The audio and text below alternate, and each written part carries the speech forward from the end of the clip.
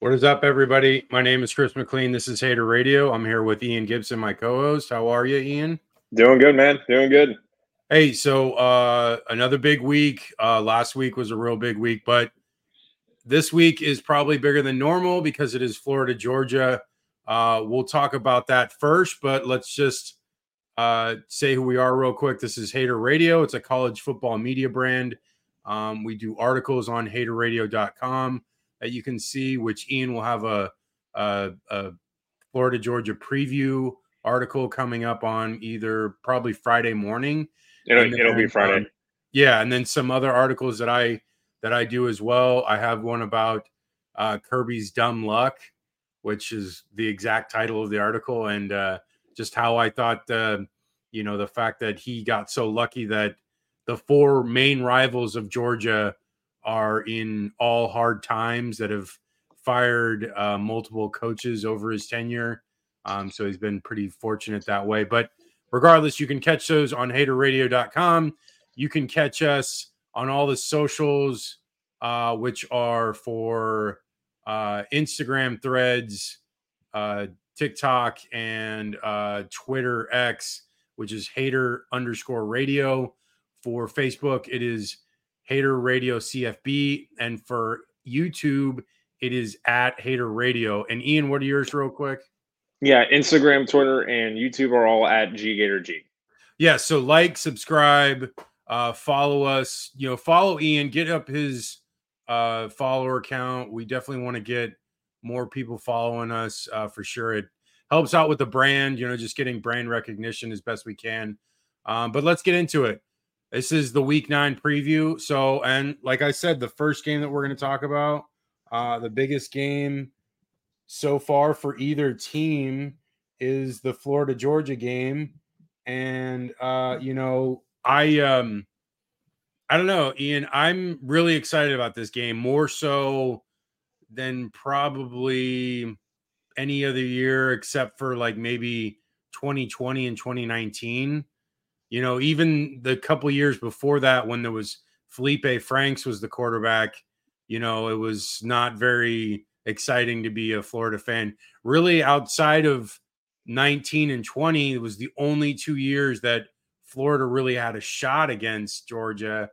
And the rest of the time, it's been kind of whatever. And it's frustrating because it's, like I said in that article, Georgia has been lucky in 2 of the games. One, Jim McElwain was fired like hours after the game. So they knew that coming into that game that McElwain was going to get fired. So like that was an easy layup right there. And then 2 years ago with Dan Mullen, there was hints of him being fired as well. It going south, and like they obviously they took advantage of those Anthony Richardson mistakes at the end of the half to really take advantage of that game. But I don't know. It's been really tough sledding as a Florida fan last couple of years.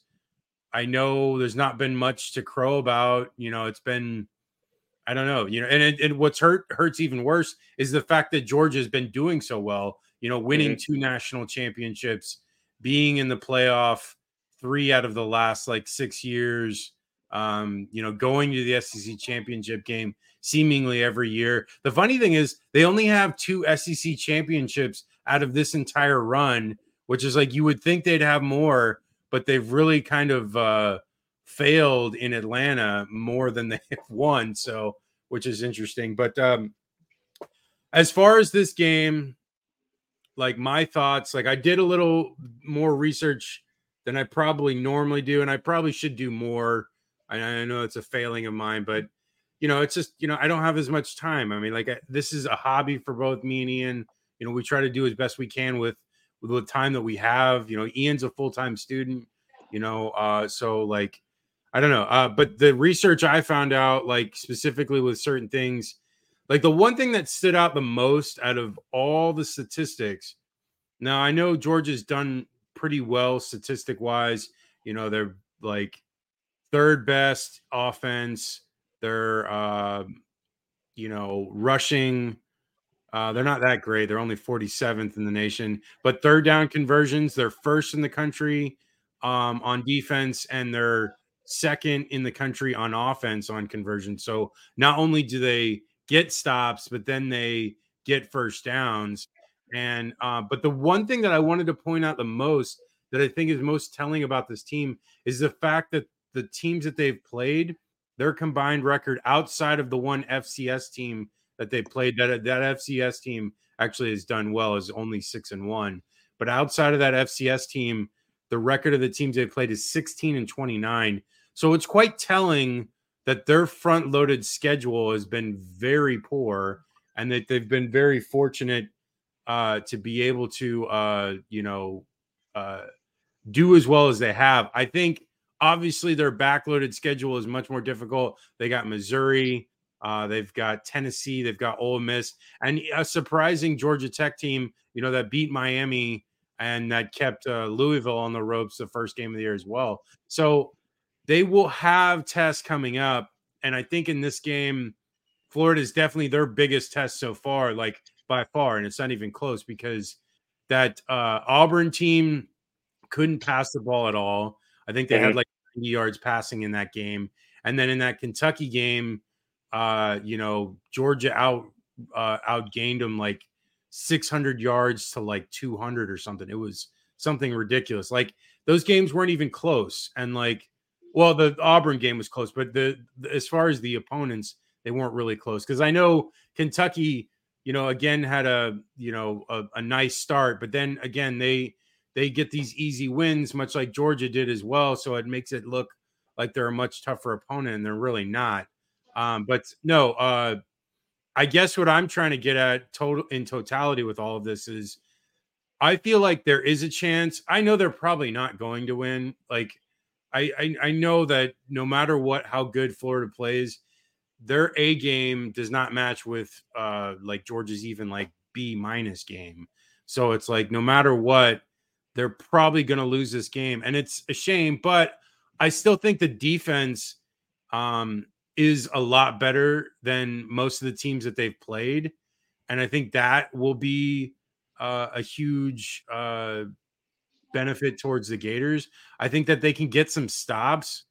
They got a bunch of timely stops in that South Carolina game, and was a difference in how they even won that game, because if they don't get those stops, they don't win that game. And I know that the South Carolina did march up and down the field on them, but I still think that Florida can make some plays. They had the bye week. They can, maybe have corrected some things, maybe sharpened up the tackling a little bit. I know that it seems like the one report I saw today about the practices was that Monday was sluggish coming off the bye week, and that the last, Tuesday looked better, and that he was hoping that today would be better too. So hopefully the practices have gone all right. He liked how Monday finished up as well. So Coach Billy Napier. So I think there is a chance coming to this game that, one, they're going to be motivated. Two, they feel like they can beat them, which I think that's a huge thing. I think I even heard Spurrier talk about today. Like, if you have the belief that you can win, that goes a long way into like the mental game, into like overcoming, certain obstacles. And then when you're down, like even if they're down like 10 points, it's not like they're like, oh, I'm just going to pack it in. I mean, they were down 10 against South Carolina. They didn't pack it in, and they came back. I think Georgia gets on a slow start most games. They got in a slow start against South Carolina, kind of a slow start against Auburn. If they can get another slow start, maybe Florida goes up, I don't know, a score, maybe 10 points. And, the defense gets a little more encouraged. And, because then Georgia would have to pass the ball more, maybe then Florida can pin their ears back and come after Beck. I do like Beck. I think I'm surprised, now seeing that how well he's done this year, that the fact that Beck did not play last year. I know that Stetson was like, had won the national championship, but he wasn't the starter that whole year, the first championship. And I'm surprised that Beck didn't challenge him last year. I guess it was maybe they figured he was too young and that Stetson was capable. I mean, they still won, so it doesn't matter. But I think Beck is obviously better. You know, Beck will more than likely play in the NFL. It looks like it already. And, you know, he's got the stature and he's got the stats already. Like he's throwing for nearly like 270 a game. So like when you're putting up numbers like that, you're bound to get NFL analysts looking at you. But no, I mean, as far as their defense, Georgia's defense, I don't know. I mean, like again, they haven't been challenged. You know, their numbers are up there. You know, they're definitely one of the better defenses in the country. But again, they haven't played anybody. And they gave up a lot of points against Vanderbilt. I know one of the drives that Vanderbilt scored on was a short drive because of an interception. But I don't know. I just this defense doesn't scare me as much as years past. Like the last 2 years, definitely. Like I thought they had one of the better defenses. But this year, I don't know. I feel like it's kind of probably like a step below that. Not that it's that bad. It's just, it's not as good as the last 2 years. And, you know, with that could be the fact that a lot of the guys that were on those defenses got drafted. I think like probably almost every single one of them last 2 years that were starters got drafted that are not on the team now. So, you know, which is remarkable. You know, it's just how good recruiting wise he's been doing. No, I don't know. I have like I feel really strongly that this team will do well in this game. I don't think it's going to be like a 20-point game. I really don't think that at all. I think at worst it's going to be like a 7 to 10 point game and maybe like Georgia scoring late, like a, last 2 or 3 minute score to go up 2 scores. And, that's just what I feel. But Ian, I know I've been talking a lot. I just had a lot, that I was thinking about this. I want to hear your thoughts on this. So I looked into, and this is in the article too. I looked into 2 things that's going to determine this game. One of them is obviously defense, and the other one is a big one, time of possession, because these are going to be the main things that are going to make or break the Gators. Here's the thing: time of possession. Florida is number 12, and Georgia's in the top 10 in the country on total minutes and time of possession of the game. The reason I bring this up is because the way Florida wins this game is to just play keep away. Keep that ball as long as possible, make it a muddy, dirty game, and just force Georgia to have to make the big plays. Georgia is a very systemized team. They have a script with a lot of their games, and it's a pretty damn good script most of the time. But with Georgia, if you can throw a monkey wrench in there and you can make them not go the way they want, you've got them where, you've got a chance there. And that's the thing. Florida has to get the best chance possible because I agree with you. And again, it's coming from a Gator fan. They do, as of right now, they are outmatched. So now you got to throw the kitchen sink at them. So one of them is going to be time of possession. The thing is that both of those teams are very even. So that's going to be real, telling is how well Florida can manage that, but also how well the defense can get off the field. It is imperative that in those third down situations, Florida stops them. And it's the main thing is actually going to start on the first and second downs. Georgia, we've seen it all year. You are really for the past 4 years, actually. Georgia, the whole schematics of their offense is to nickel and dime it and make a high percentage second or third down. Make it, manageable, less than 4 yards. Florida has to at least, back them up to make it like 3rd and 5 yards plus and then get the stop. Get off that field as quick as possible and let the offense chew the clock. The other thing I looked into, and this is more for Florida, how well the running game will do against this defense. Here's the thing. The offense, and especially Graham Mertz, does as well as the running game does. And it's going to rely on Montrell Johnson, Trevor Etienne, and the offensive line. We have seen when it is humming, the offense is fine.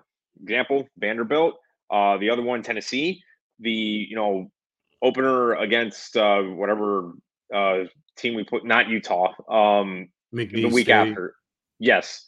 And then when we see when it doesn't go well, Utah, Kentucky, it's a mess. And now you're relying on Graham Mertz, which as good as he has been, you can tell he just doesn't have enough there to just win the game by himself. You're not going to get that from this Gators team.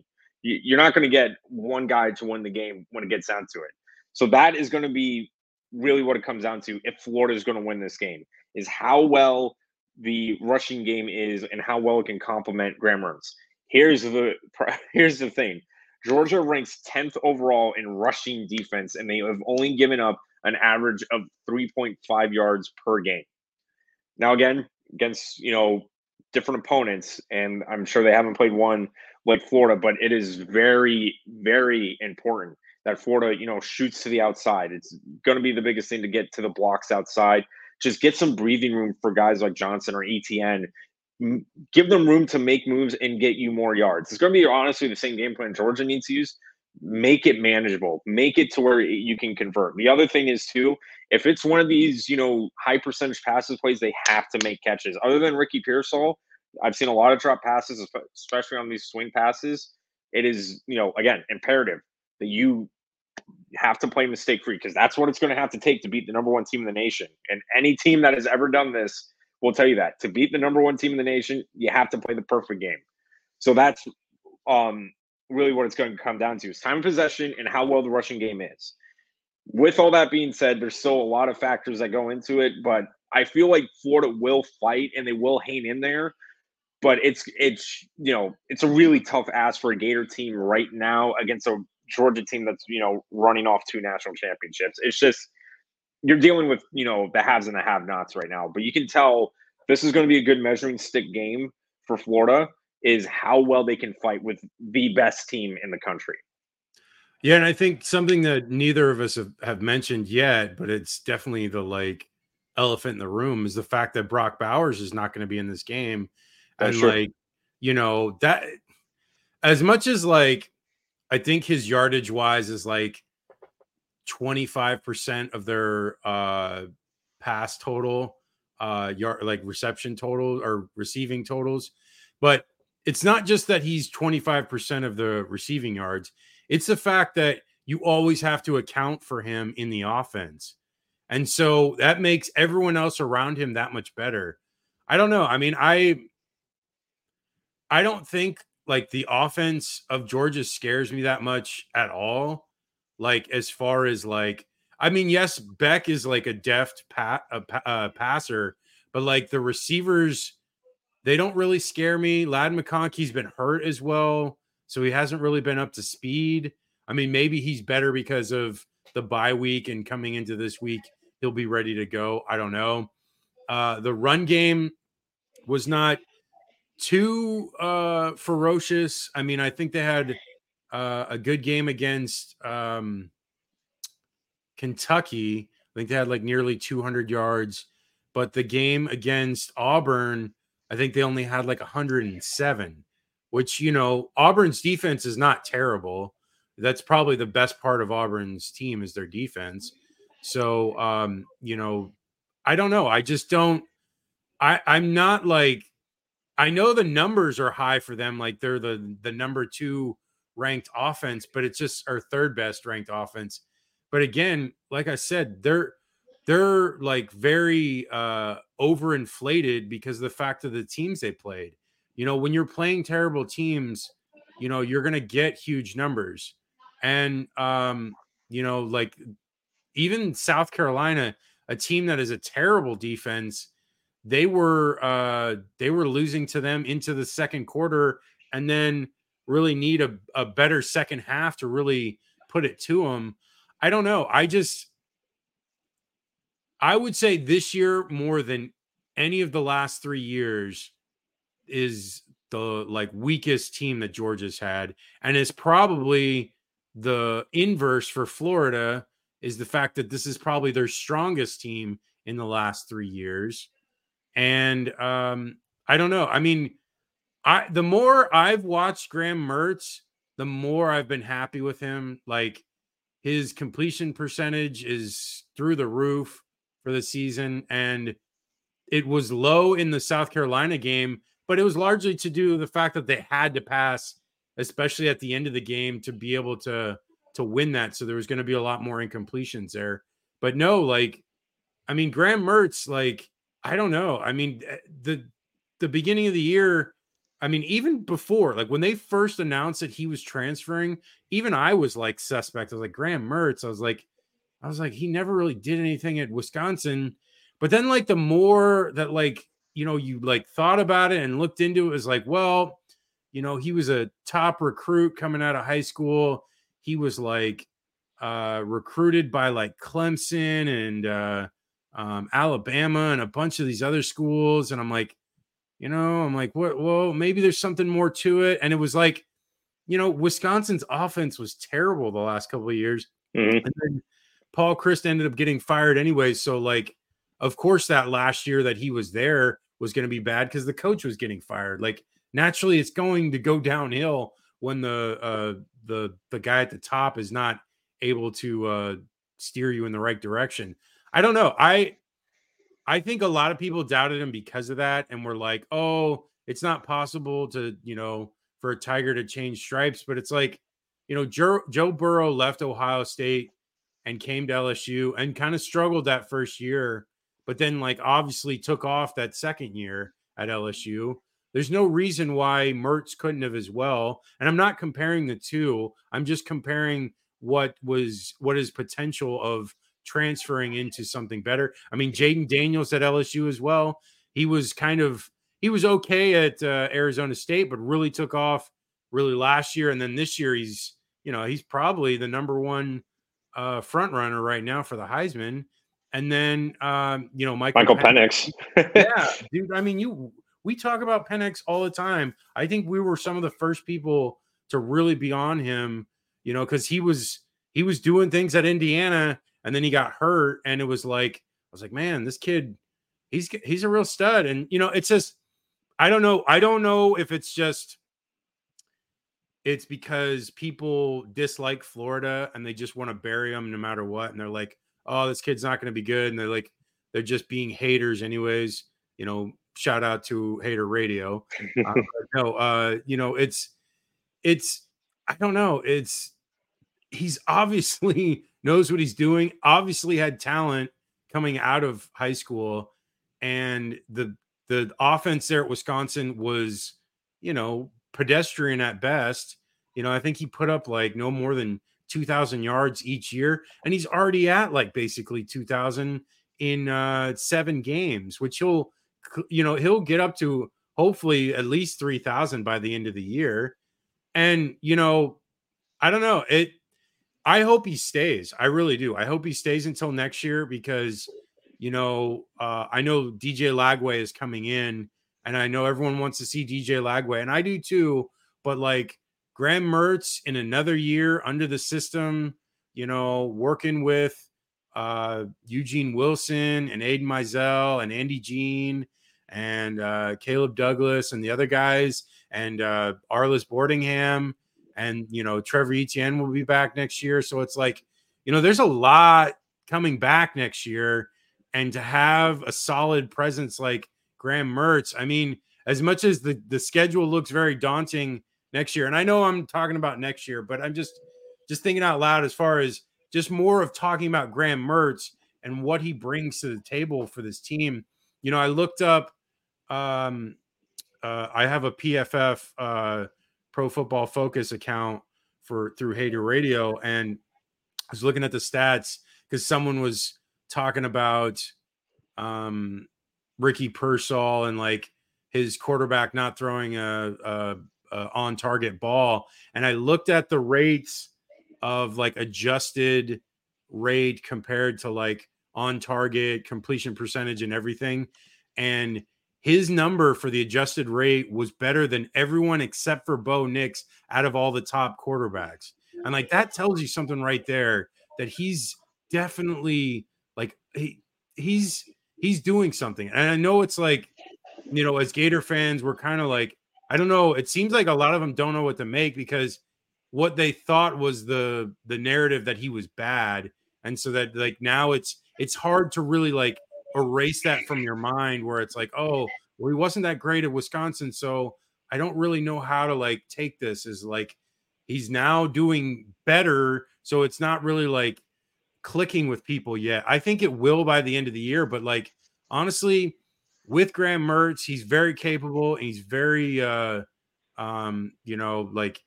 I don't know. The offense has gotten better the last couple of weeks, especially from the Vanderbilt game to the South Carolina game.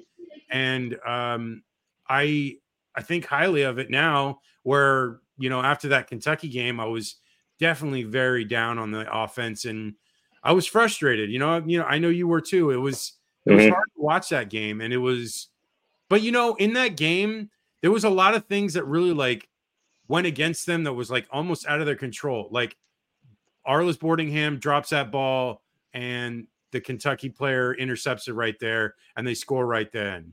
Then that special teams play where the guy is jumping over for leaping and they get the ball back again and they scored right then afterwards. So it's like two things that really change the complexity of the game in like flukeness. Like whoever gets called for leaping on a punt block, I've never even seen that. I think I've heard it like once maybe. I'm like, oh, of course that happens to Florida. And then that interception, besides that, the only other interception that Graham has had all year was the first game against Utah where it bounces off Ricky's hands, where it was like a mistiming almost. And so it's like, just by chance that both of those interceptions turned into touchdowns. And, Florida has actually been quite well at limiting the turnovers, which that's a huge, advantage in the way they play. They think they've only had 6 turnovers. The problem is they're not causing that many. They only have 4 on defense. So it's still a negative turnover margin, but because they've been so limited on the ones that they've given up, it hasn't been that much of a problem. So, they've played clean football for the most part. The penalties seem to be down, and that's a huge thing. If they can eliminate penalties, eliminate the turnovers. Georgia, in the 2 games that they played against Kentucky and Auburn, they lost the turnover battle. They had 1 turnover against Kentucky, and then I think they had 2 turnovers against Auburn. So there is a chance that Florida can get to them and get the ball. It's going to be hard, but there's a chance there. But anyways, go ahead with your prediction, and then I'll give mine afterwards, and then we'll move on. Yeah, so I think it's going to come down to, I think it's going to be really close. I think Florida's going to stay in the game and maybe, take the lead at one point or, tie it. But when it comes down to it, there's a lot that needs to go right for Florida and a lot less that needs to go right for Georgia. And when it's something like that, I think Georgia will find a way to pull away from it. I'm going to go with a 27-17 win for the Bulldogs. 27-17. Yeah. Yeah, I'm not too far off from that. I think it's going to be like maybe like a 28 to 20 game, something like that. And maybe even if it's like 30 to 20 almost, if like, the score is probably like 23 to 20 near the end of the 4th. And then Georgia has the ball and they're driving and they score like a late touchdown to go up 2 scores type thing. I mean, it's, honestly, it's kind of similar. I think what'll happen, it's probably going to be similar to like a combination of like the 2018 game and the 2019 game, where the 2019 game, I think Florida scored late to bring it within 1 score. And then in the 2018 game, I think Georgia scored late as well in that one. So I think it's going to be somewhere around those 2 games, which I think is about right. I think that's the narrative that'll happen. But, again, like we said, this defense is strong. They're definitely capable of making plays. Getting honestly, what they're very good at, what Florida's very good at, is making stops and getting off on 3rd down. And their numbers as far as first downs, they've limited. I think they're right there with Georgia on how few of first downs they give up each game. So that's huge right there, considering that they've played an offense like Tennessee, and then South Carolina offense is decent as well. So they've played two decent offenses already and limited those first downs in those games as well. So, okay, we got our predictions. Let's move on. The next game I have is the UCLA Colorado game. I actually have a friend, Richard. Richard, if you're listening, what's up, brother? He's a fellow union member at 728. I met a while back, and he's going to the game. He was asking me if I was going to go. I think I maybe have talked about possibly going, but I'm not going to go because more than likely I'm going to try to watch this Florida Georgia game. I think if Florida was not as strong as they are, I probably would have gone to the game. But regardless, Colorado is coming in this game after losing, I think the last 3 straight, except for they beat Arizona State. That's right. So they're like 1-3 in the last 4 games. So I don't know. I just like UCLA a lot in this game because their run defense is really good. Their like overall defense is really good. They force a lot of turnovers, which I think that's going to be a problem here for Colorado. I think they're going to force Shedeur to make some bad passes. And then Ian, are you there? Yeah. Can you hear me? Okay. Yeah. The video's bad for some reason. As long as we can hear, I think that's fine. No, yeah. Must be your internet connection's a little unspicy. Anyways, don't worry. We'll just keep going because as long as we can hear you, it's fine. So I think Shedeur will probably commit a couple of turnovers. I think, they're going to hold them to like less than 24 points.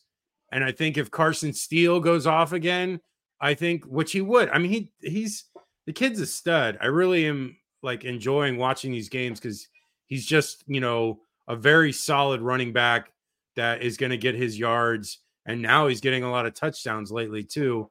So, with what's his face coming in, the new quarterback taking over for Moore, it's definitely, we'll see what happens.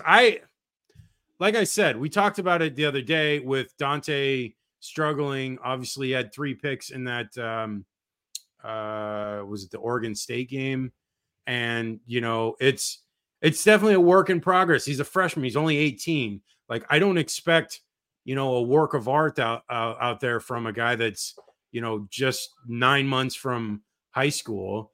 He's still learning, and he's got a really good control of the offense for the most part. It's just he needs definitely probably like another year. And he'll definitely be there at least till his junior year.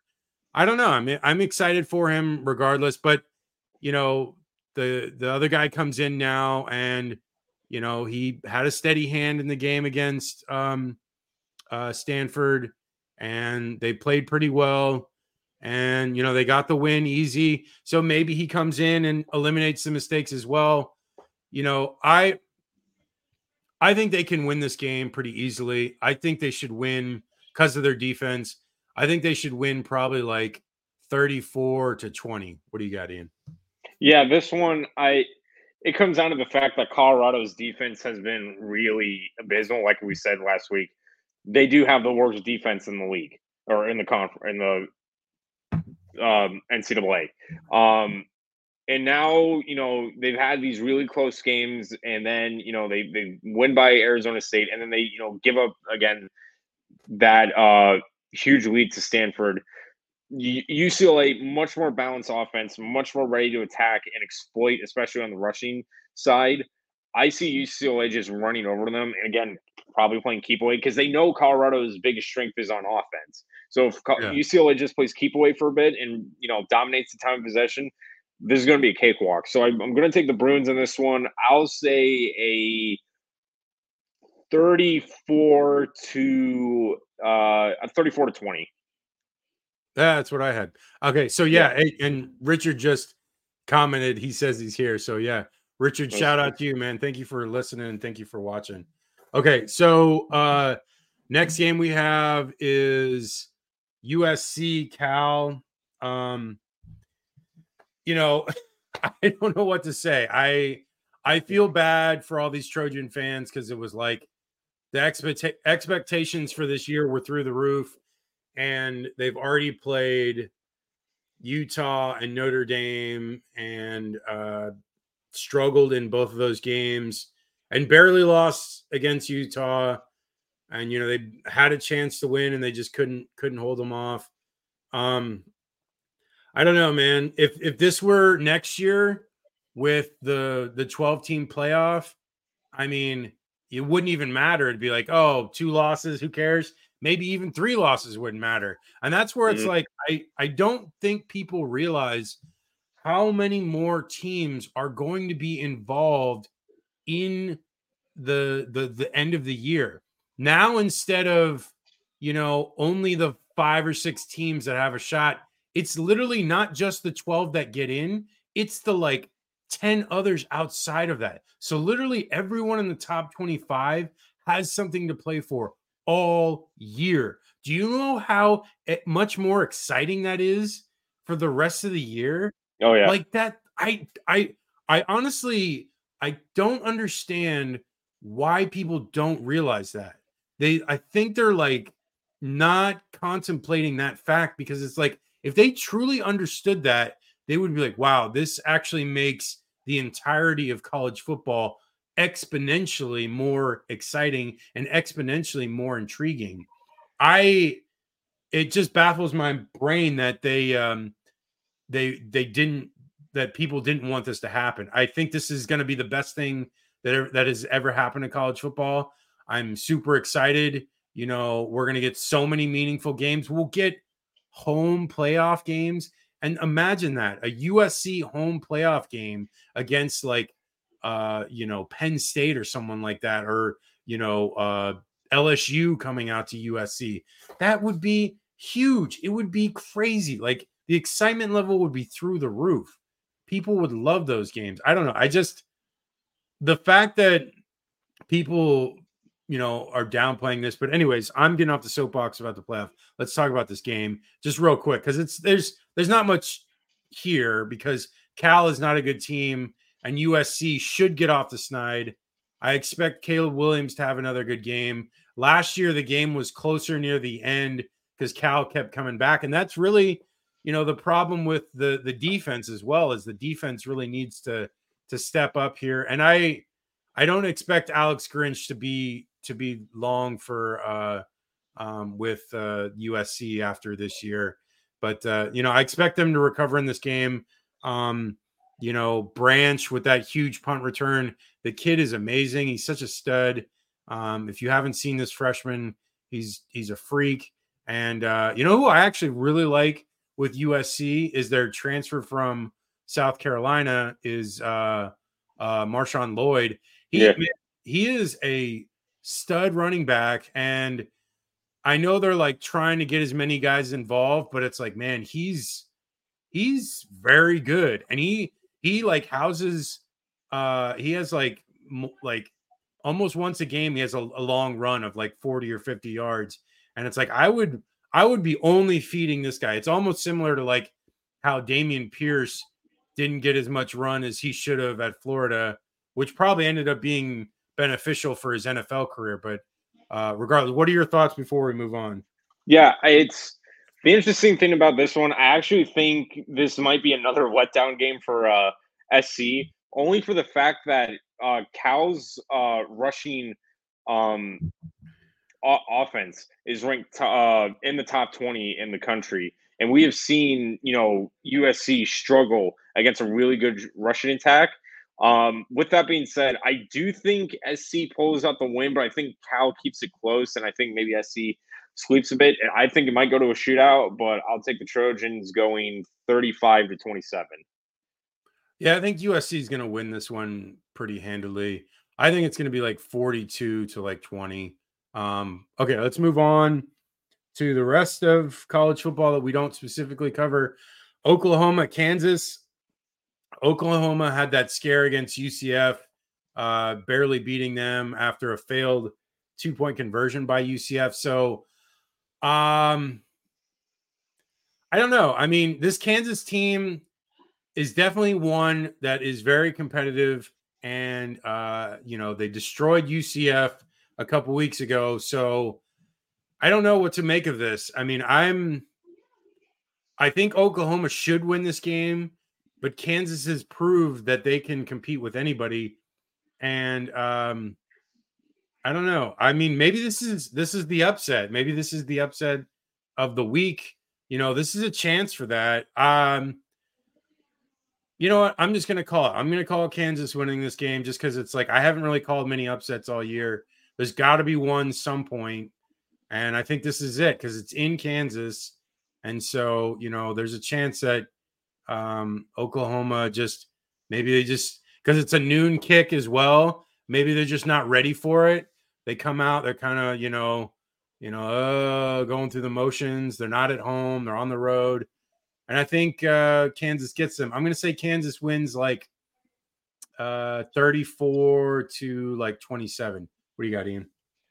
For this one, I agree. And it's almost similar to my thought of the USC Cal game. Kansas's offense is much very skilled in the running attack because it kind of had to be this year. But the bounce attack has really been the best we've seen and most efficient we've seen the Jayhawks have for a while. And they've been, winning a lot more games. And the losses they had, I mean, they did lose badly to Texas, but it's Texas. And then barely lost to Oklahoma State. But for this one, I think, again, it comes down to the fact that I think with Dillon Gabriel being the X factor that he has been for Oklahoma, that he'll find a way to get the ball downfield and capitalize on opportunities. So I'm going to take Oklahoma winning this one. I'll go 38-28 Sooners. Yeah, I mean, I guess I'm like, I haven't predicted or tried to predict many upsets, and I think I'm thinking like maybe I should just put one out there. And this has been a game that I know that sometimes bites, teams in the butt, especially Kansas the last couple of years. But it's also, I don't know, it seems like the Big 12, if it's Texas or if it's Oklahoma or TCU, seems like one game a year, these like the top-notch teams in the conference usually get beat by someone like Kansas State or Kansas or, just someone, comes after them. There's a lot, in the Big 12, there's a lot of really good teams. So you're just naturally going to get nicked one time at least, just because of how good the teams are there. Okay, moving on. FSU going up against Wake Forest. I know I gave my opinion about FSU last week regarding the Duke game and Riley Leonard not being 100% and then coming out of that game. But, in this game, Wake Forest, they've been back and forth with Griffiths. He's been the starter, but then like not doing so well. And they pulled him. And then he like came back in, I think last week when the guy that was in there got hurt. So I don't know what to make of this team. I thought Griffiths was going to be able to take over for what Sam Hartman had been doing. But he's really been kind of lackluster. They struggled. I think Florida State's going to win this game easier than I thought than in the beginning of the year. I think they should win the game probably like 38 to like 20. What do you got, Ian? Yeah, and I think it comes down to the fact that Florida State is just the better overall team. Wake's total offense, and that's the only way they're going to keep up in this game because we know Florida State is going to put up points. Wake's total offense ranking was like in the 80s this year. Yeah. There's not enough there to pull it off. Could be wrong, but I'm going to take the Seminoles winning and winning comfortably. I'll go 35 to 10. Okay, West Virginia, UCF.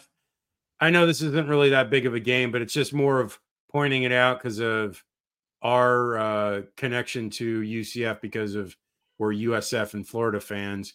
So, West Virginia has been not terrible. They're definitely like a decent team so far this year. UCF does not have a conference win. Like we mentioned earlier, they had that close call against Oklahoma where they just needed a 2-point conversion to force overtime. They had that close call against Baylor, which they should have won that game.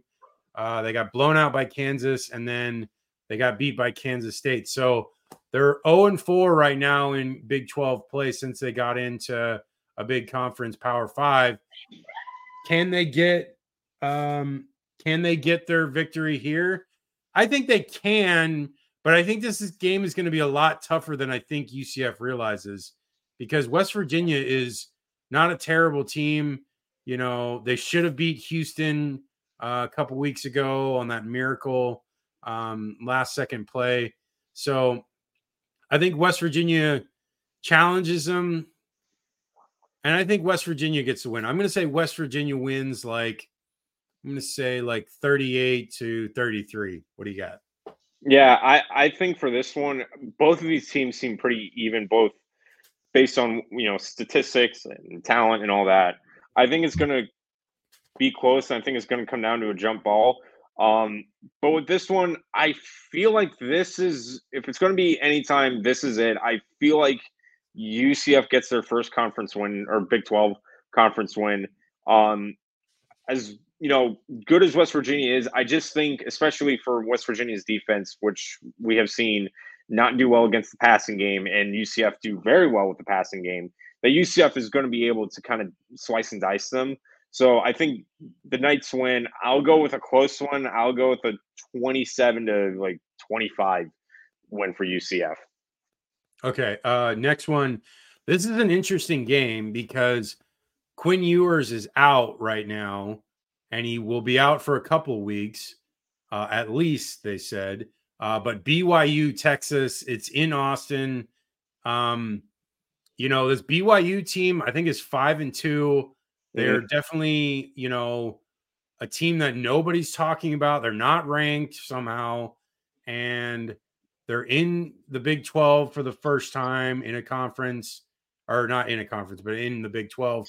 And they're kind of surprising people. Like, Keaton Slovis has done quite well. And,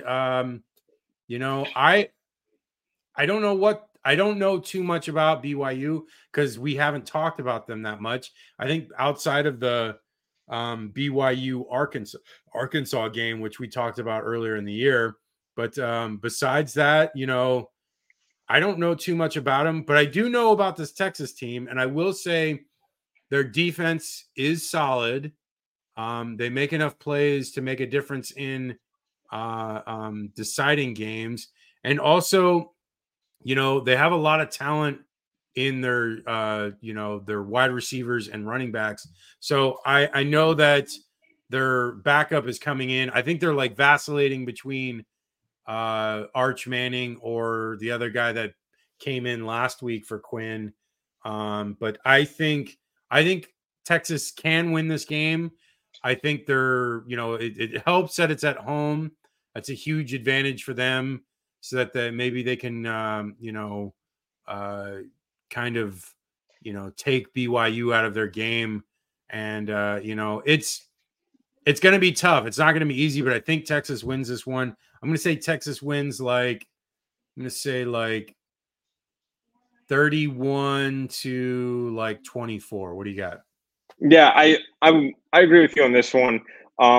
Texas, especially with Malik Murphy, he should start. Murphy, that's his name. Yeah. Yeah, he should be the one starting for Texas. The thing is that Texas has help when the passing game isn't going. They got Jonathan Brooks, CJ Baxter at running back, so they have a pretty solid running game. Murphy can definitely move the ball if he has to, and then you have enough, firepower on the, receiving side, Xavier Worthy, Tavian Sanders at tight end, to help out in a tough situation. The other thing is that with all these weapons, BYU has been very one-dimensional. It's been Keaton Slovis versus everybody else this year for BYU. I think average-wise, BYU has only averaged like 80 yards a game rushing. So it's been very, very pass-heavy, and it has been effective. But I think in a game like this, you need everybody involved to beat a team like Texas. I think BYU can hang in there, but I almost have a similar score. I'm going to go Longhorns winning 30-20 over BYU. Nice. Okay, next one. This is a huge one. Oregon, Utah. Both of these teams have one loss in the Pac-12 standing. So the loser of this game is basically eliminated not only from the Pac-12 championship game hunt, but also any potential playoff possibilities. It's in Salt Lake City at Rice-Eccles Stadium. So I favor Utah on this because it is a home game, but I think Oregon's offense travels, and I think that they can make enough plays to be able to beat Utah. It's going to be close though. Like this is definitely going to be very similar to the Oregon-Washington game, where it's probably going to be, a last-second field goal or whoever has the ball last type thing. I think Oregon, defensively is solid enough to be able to make some stops against Utah. But I know that Utah's defense is very strong. It's definitely in the top 10, one of the best defenses, like bar none. Like it's amazing how good they are defensively. I don't know if a lot of people realize how solid they are. I mean, like I saw it up close and personal when they played Florida, and I've been watching a lot of their games. I watched the UCLA game, I watched the USC game, and I've watched some other ones that they've played, like almost all of them every play. And so, like, considering that this team is not getting the love that it probably deserves, they lost that game against Oregon State and they looked bad. But honestly, the more I have looked at it or just even thought about it, really, is the fact that it seems like teams go to Corvallis to die, because that place is just a death trap. Like no teams, like whatever you do well when you go to Corvallis, you're not going to do well against Oregon State when you go there. And it happened to Utah. They struggled there. Their Oregon State's defense is strong, and right now Utah is limited because of their quarterback situation. I think it's gotten more figured out because Cam Rising is now officially done for the year. But Barnes, I can't remember his first name, but Barnes has done well. And, he's put up decent numbers. He performed very well against USC and, made that great play at the end to really put them in position for that field goal. So I don't know. I just feel like Utah should be able to make enough plays to win the game. But again, I like Oregon a lot. They barely lost to Washington, and I think Washington is one of the better teams in the country. And I think Oregon can win this game. I think Oregon wins this game. I think they win very close. I'm going to say 30-28. What do you got, Ian? So, in doing the homework with this one, one thing, and you have to take into account, is Utah. The game is in Salt Lake City.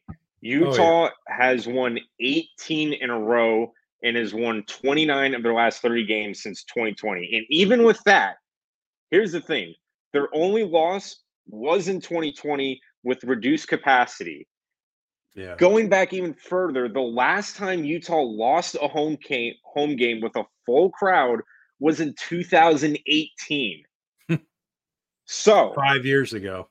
Yes. So and it was I think in week 3 of 2018. It was a long time ago.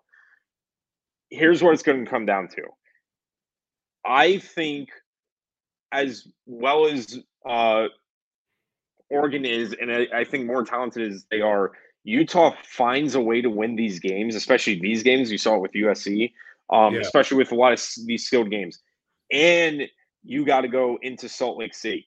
Oregon, as we saw with Washington and in their history, they do struggle on the road. That is the one Achilles heel with Oregon. I'm going to take the Utes with the upset here. This one I could totally, if I'm going to be wrong about one, I could be this one, but I'm going to favor the fact that it's in Salt Lake City. It is beyond, I get the people are nice. You experienced it firsthand, but you want to talk about like not wanting to go to a stadium. That's one of them. That is a tough place to win at. And again, they've only lost one game in 5 years with a full capacity crowd. So that's crazy. That's crazy. So I'm going to take Utah this one only for the fact of how strong the defense is, and if they can just really make Bo Nix uncomfortable and force the running game. If they just plug the middle and rush, through those gaps, they can make Oregon's life a lot very, very difficult. And Utah really, they just need to make enough plays, and I think they can do that. And I think, like, bringing that up because I didn't talk about it in my, like, what I was describing the game or what do I think is going to happen.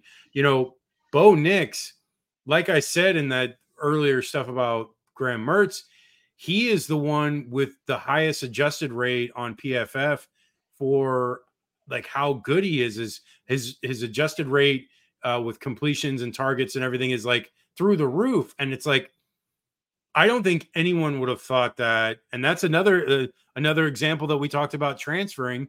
Bo Nix leaves Auburn, goes to Oregon, and he has completely rewritten his narrative to the point where it's like no one even talks about how bad he was at Auburn anymore. Like that's not even like a story. Now it's like Bo Nix, the potential Heisman hopeful.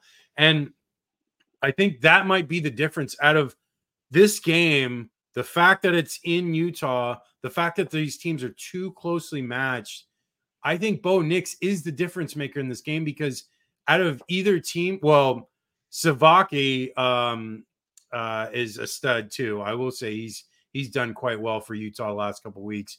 But I just Bo Nix in general, like if he's leading the way and he put them in position to tie that game against Washington, and he deserves a ton of credit for how well this team has played the last 2 years.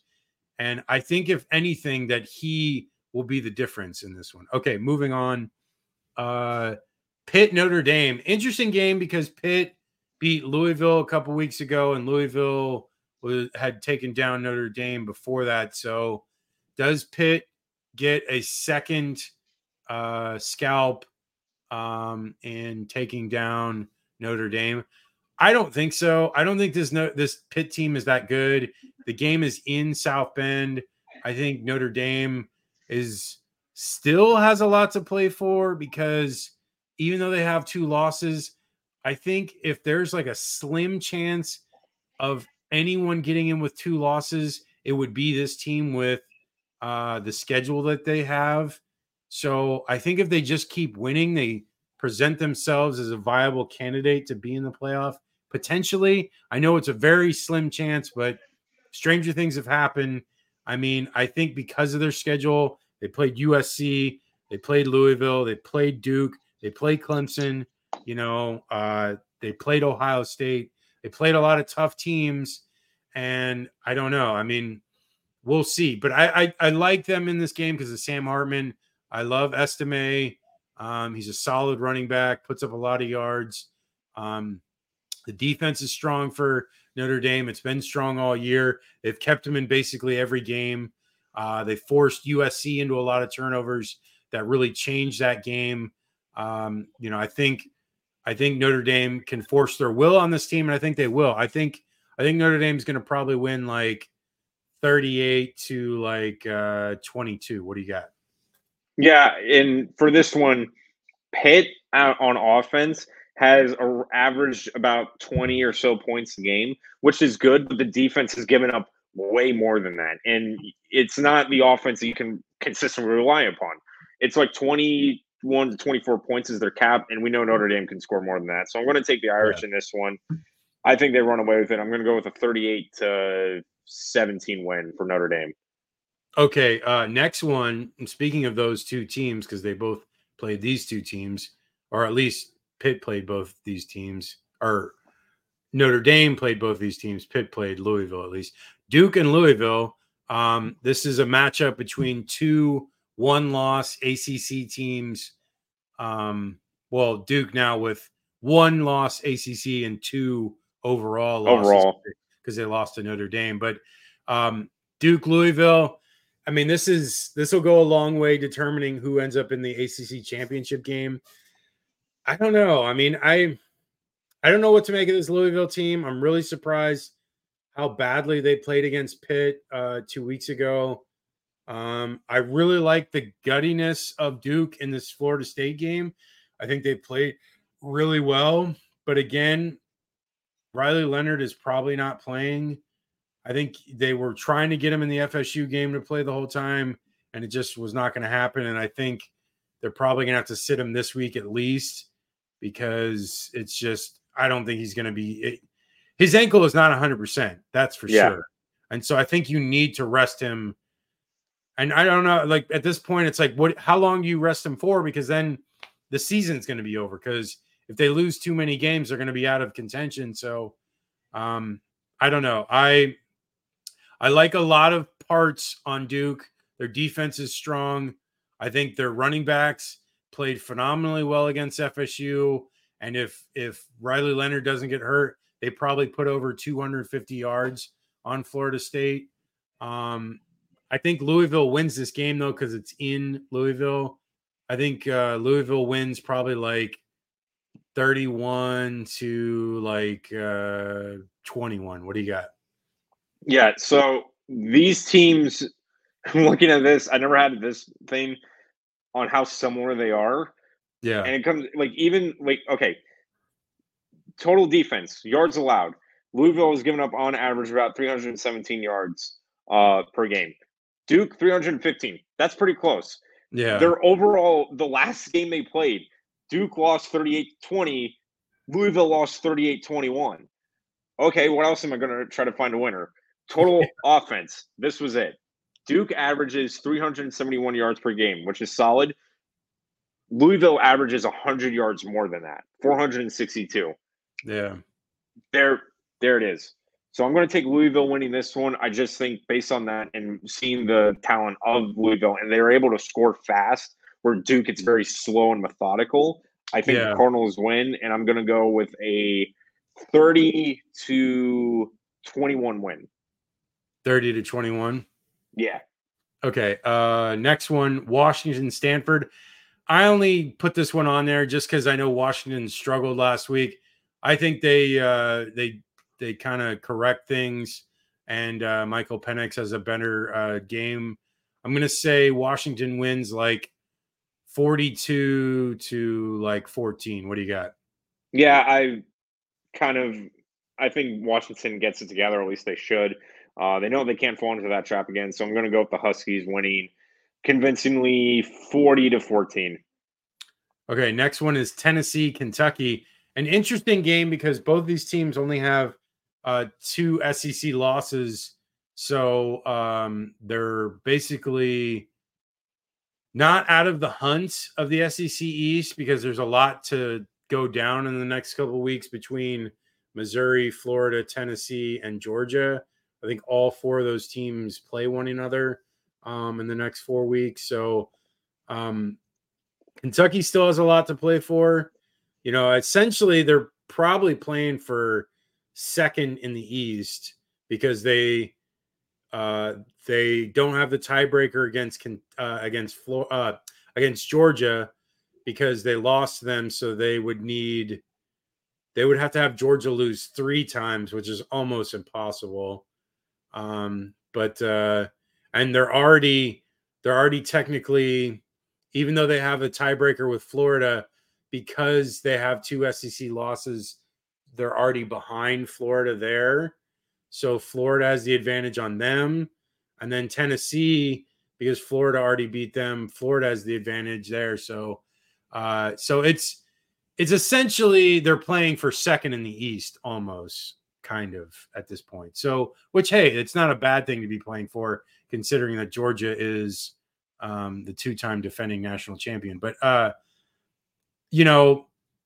last week against Alabama, Tennessee got up to that lead. They were up 20-7, and then they, got railroaded by Alabama, and Alabama won like 38-20 or 37-20, whatever. And I don't know. I would have thought the defense would have come to play better in that game. they played strong at first, and then they were, really letting Milroe take advantage of things in the second half. Tennessee's offense has been kind of, I don't know. Their running game is strong. Sampson and the other guy are strong running backs, and they've put up huge numbers. Right.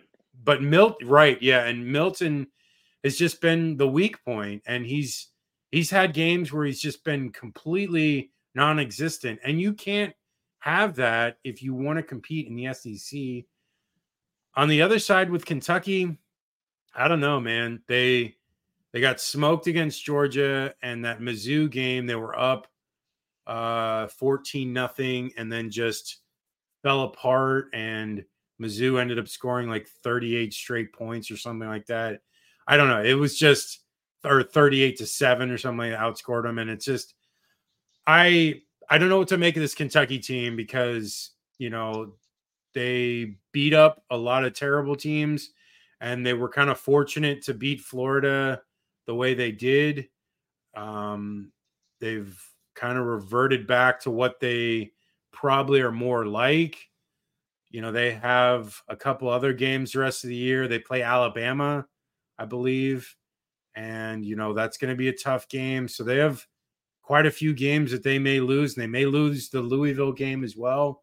So they have a lot of tough games to go. And, this game is in Lexington. So, obviously they get a lot of hype from being there in Lexington, because the crowd is pretty loud and it's a big stadium. But I don't know. I just think Tennessee wins this game. I think Tennessee is a better team right now, regardless of the loss last week to Alabama. I'm going to say Tennessee wins probably like 30-20. What do you got? Yeah. So the one key thing here, and we all know Kentucky, the offense is only as successful as the run game. And you see that when the run game is going, it's night and day.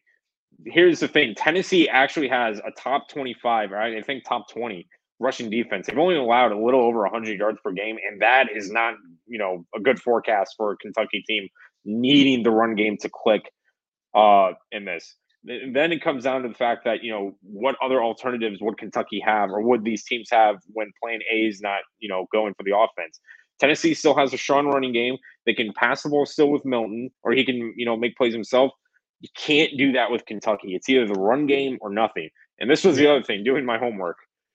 Kentucky has never beaten Tennessee when ranked, when Tennessee was ranked. Wow. And they have literally played each other since like the 1890s.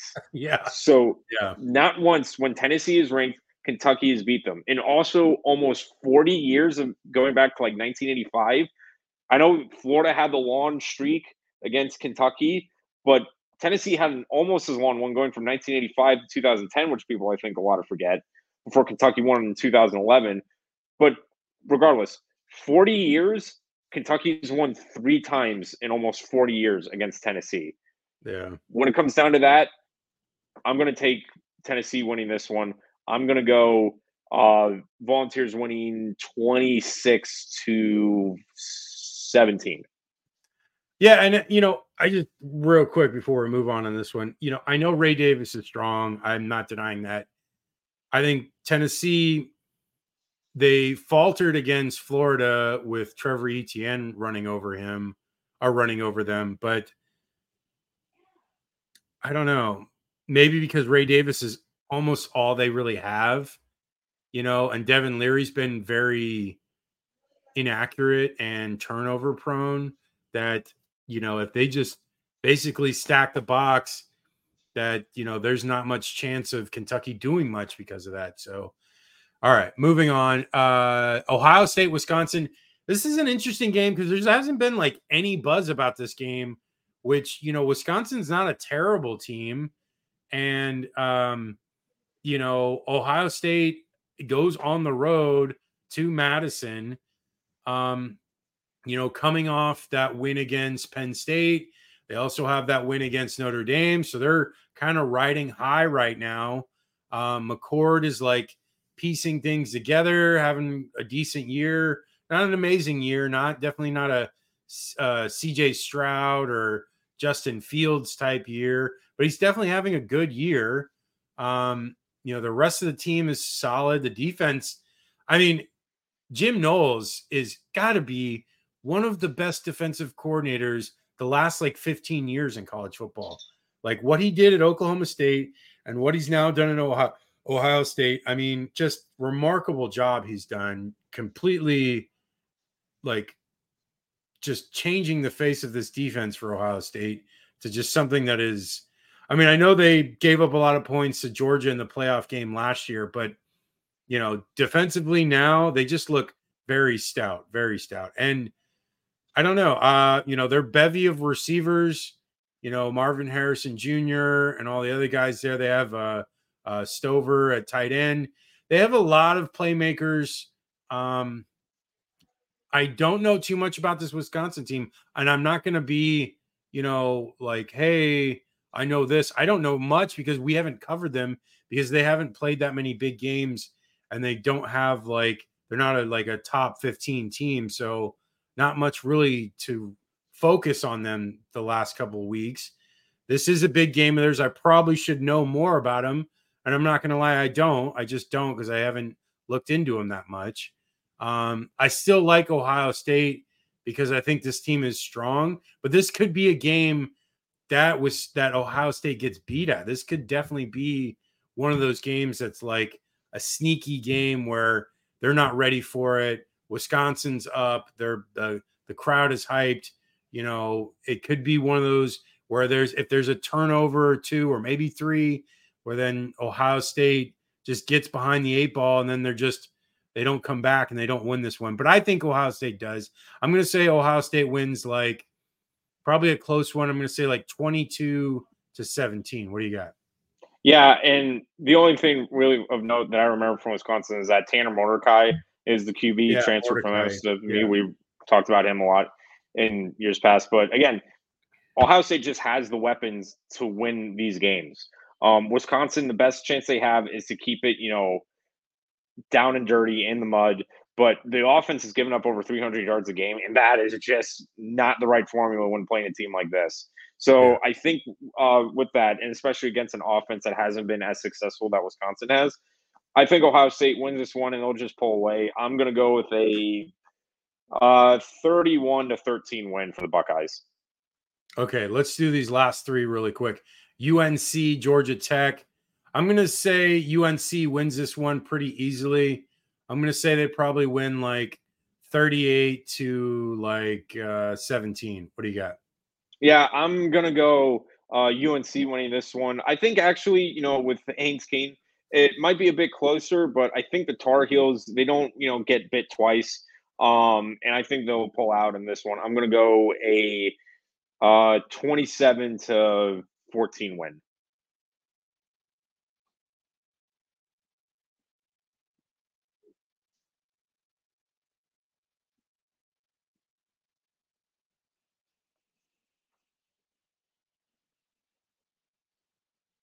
You there, Chris? Yeah.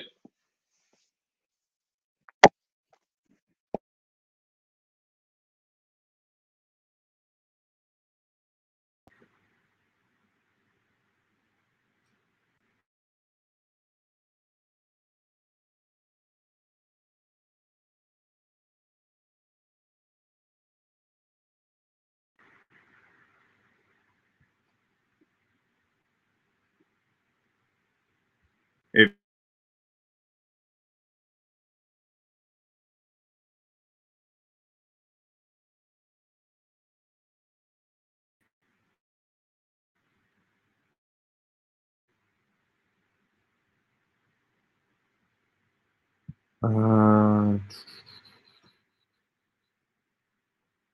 check 1 2 1 2. I can see you. I can't hear you.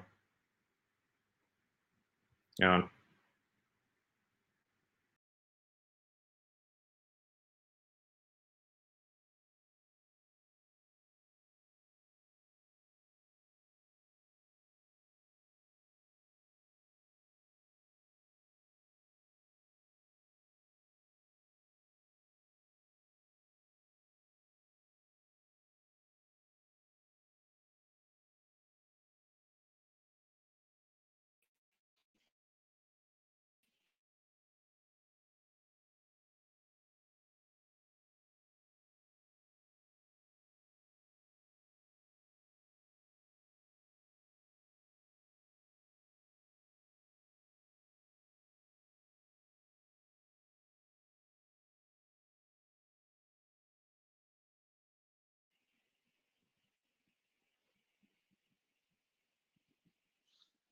Hey, can you hear me? Why can I not hear you?